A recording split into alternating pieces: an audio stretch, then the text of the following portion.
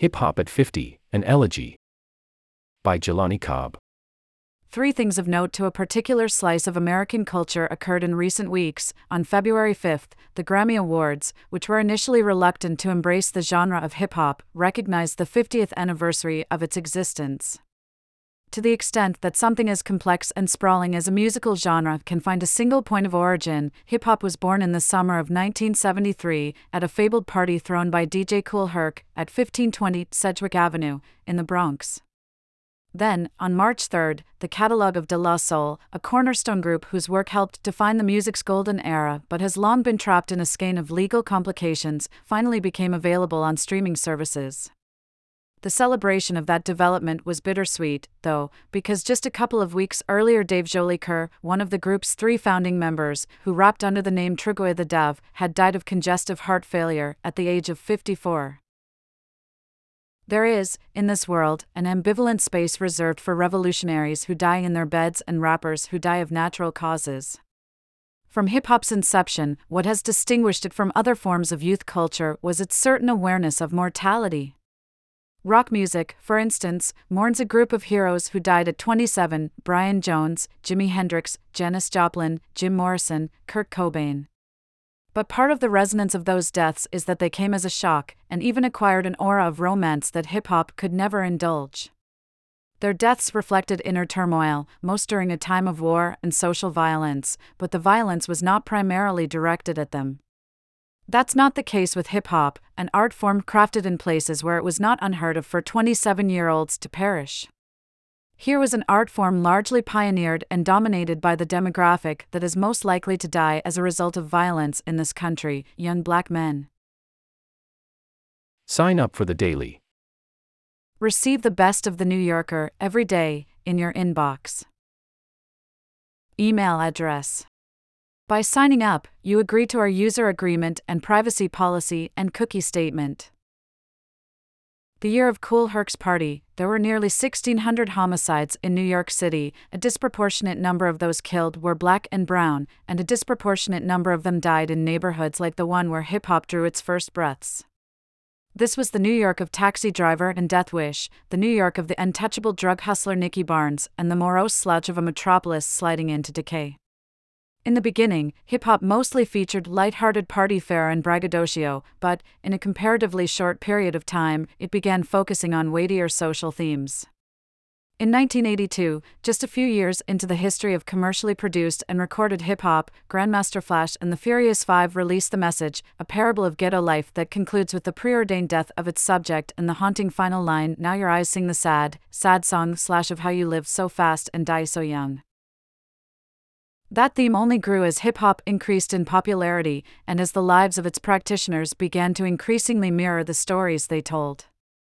A partial list of the deceased would include Scott La Rock, fatally shot in 1987 when he was 25, Big L and Freaky Ta, both murdered in 1999 at 24 and 27, respectively, Jam Master Jay, shot in his studio at age 37, in 2002, Soulja Slim, who was 26 when he died. The following year, XXXTentacion, who was fatally shot at age 20 in 2018 during an attempted robbery. Nipsey Hussle, killed in 2019 at age 33. Pop Smoke, also killed during an attempted robbery in 2020 when he was 20, and Takeoff, killed last November in a gambling dispute at age 28.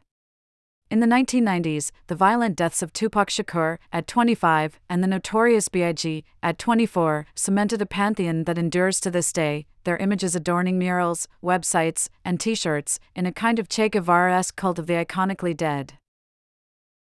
It now seems quaint that the perspectives of people, particularly people of color born between 1965 and 1980, were once so bound up with the music, ideas, and attitudes that derived from that culture that they were referred to as the hip-hop generation. But at the time it made a certain sense. More than any other platform or outlet, hip-hop conveyed the frustrations, hopes, ambitions, and fears of a set of people who came of age amid the scourges of crack and AIDS and the generally barren social landscape of the 1980s. And, as with any generation of young people, their growing understanding of the world around them inevitably highlighted the failures of the generation that preceded them, some of which were more vividly revealed than others. On a summer night when I was 8 or 9, a man was shot dead on the street where my family lived, in Hollis, Queens. He staggered for a few feet and collapsed in front of our house. My parents admonished me and my siblings to stay away from the windows. They recognized immediately that their attempt to insulate the family from that level of violence by moving from Harlem to Queens a decade earlier had failed. By the time I managed to peek through the curtains, someone had covered the body with a sheet. The police ran tape from the tree in front of our house to a nearby telephone pole, signaling that what moments earlier had been our front yard was now a crime scene. My father, worried about my teenage brother, who had left the house not long before, ventured out to the street. A cop lifted the sheet, and my father stared at the dead man for a minute before shaking his head and walking back inside. "Sideburns," he said to my mother. The dead man had long sideburns, my brother did not. That was the first time I had seen a victim of a fatal shooting, but it was not the last. And I came to recognize that my experience was not unique. A wide swath of my generation was witnessing similar scenes in violence-racked communities across the nation. In college, a classmate from the Bronx told me about a time in high school when he saw a man shot on the street, and how the victim insisted on taking his shirt off, tormented by the heat of the bullets in his torso. Another friend said that, when he was 7, he'd seen a man shot dead on 84th Street, between Hoover and Vermont, in Los Angeles.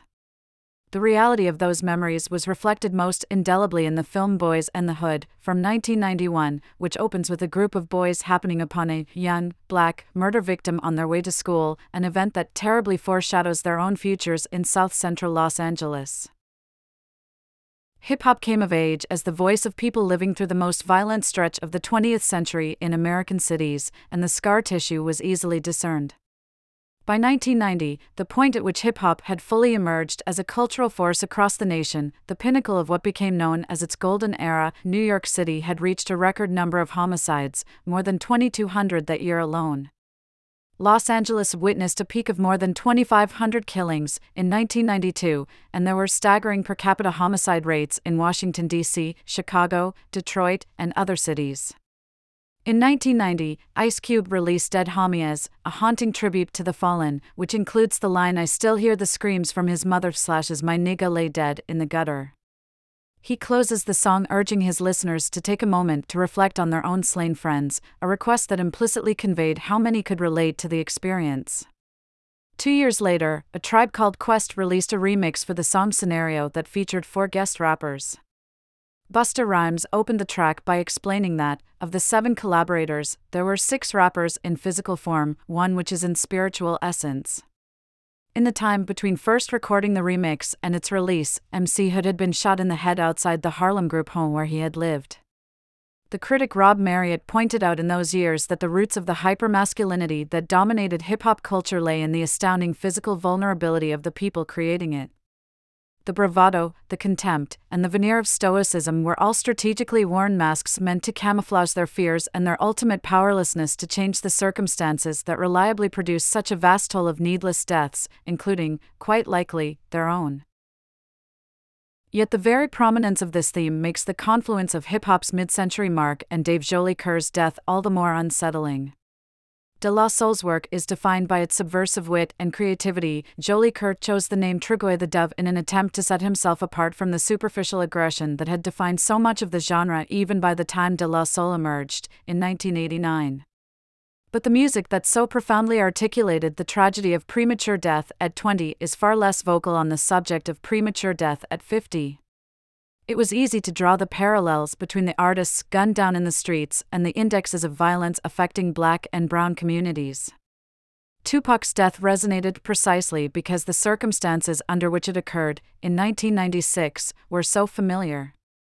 It's less common, though, to sketch the connections between Sean Price, the Brooklyn-bred rapper who died in his sleep at age 43, and the disparities of health, healthcare, and longevity that impact those same communities.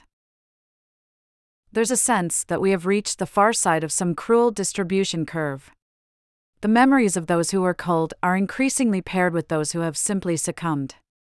Homicide remains the leading cause of death for Black men aged 44 and younger in this country. but middle age is dominated by a statistical minefield of health hazards. Black people have significantly higher incidences of high blood pressure than whites or Hispanics, and are less likely to have their blood pressure under control, a situation compounded by unequal access to health care along racial lines. Similar disparities exist in heart disease and diabetes. Black women have a lower incidence rate of breast cancer than white women, but are much more likely to die of it.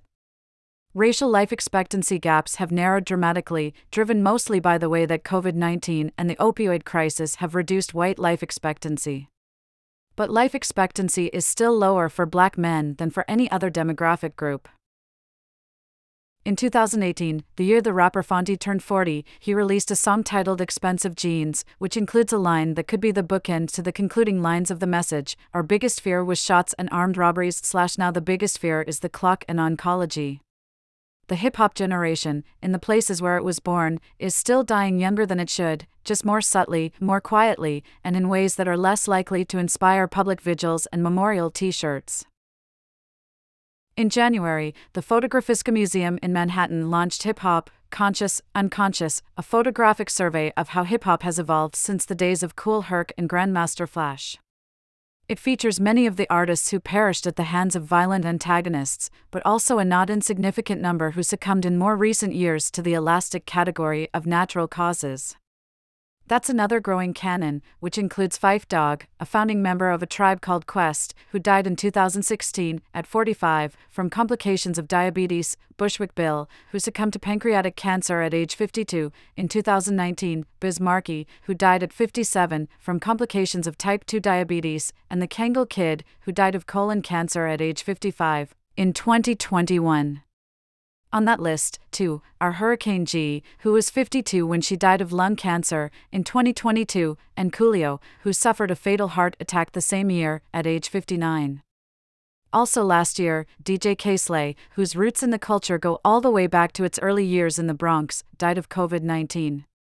If the COVID-19 pandemic taught us anything, it is that natural causes is a euphemism, and that environmental risks cluster in the same places where other societal shortcomings do. John Singleton, who wrote and directed Boys and the Hood, died in 2019 from complications stemming from a stroke. He was 51. 50 years is scarcely a blink in the life of a culture, but it can be an actual lifetime for human beings. Half a century in the unlikely, inspiring, and unpredictable story of how invisible kids from forgotten precincts crafted art that defined an era remains worth telling. But 50 years is also just long enough to recognize the failures that we will bequeath to the generation that is now just finding its voice. People are born and they die. The fervently whispered hope, the ambient prayer inside everything hip-hop has ever been or said or left unsaid, is that, maybe, in some distant and better world, those two things can happen just a little further apart. Diamond Suit.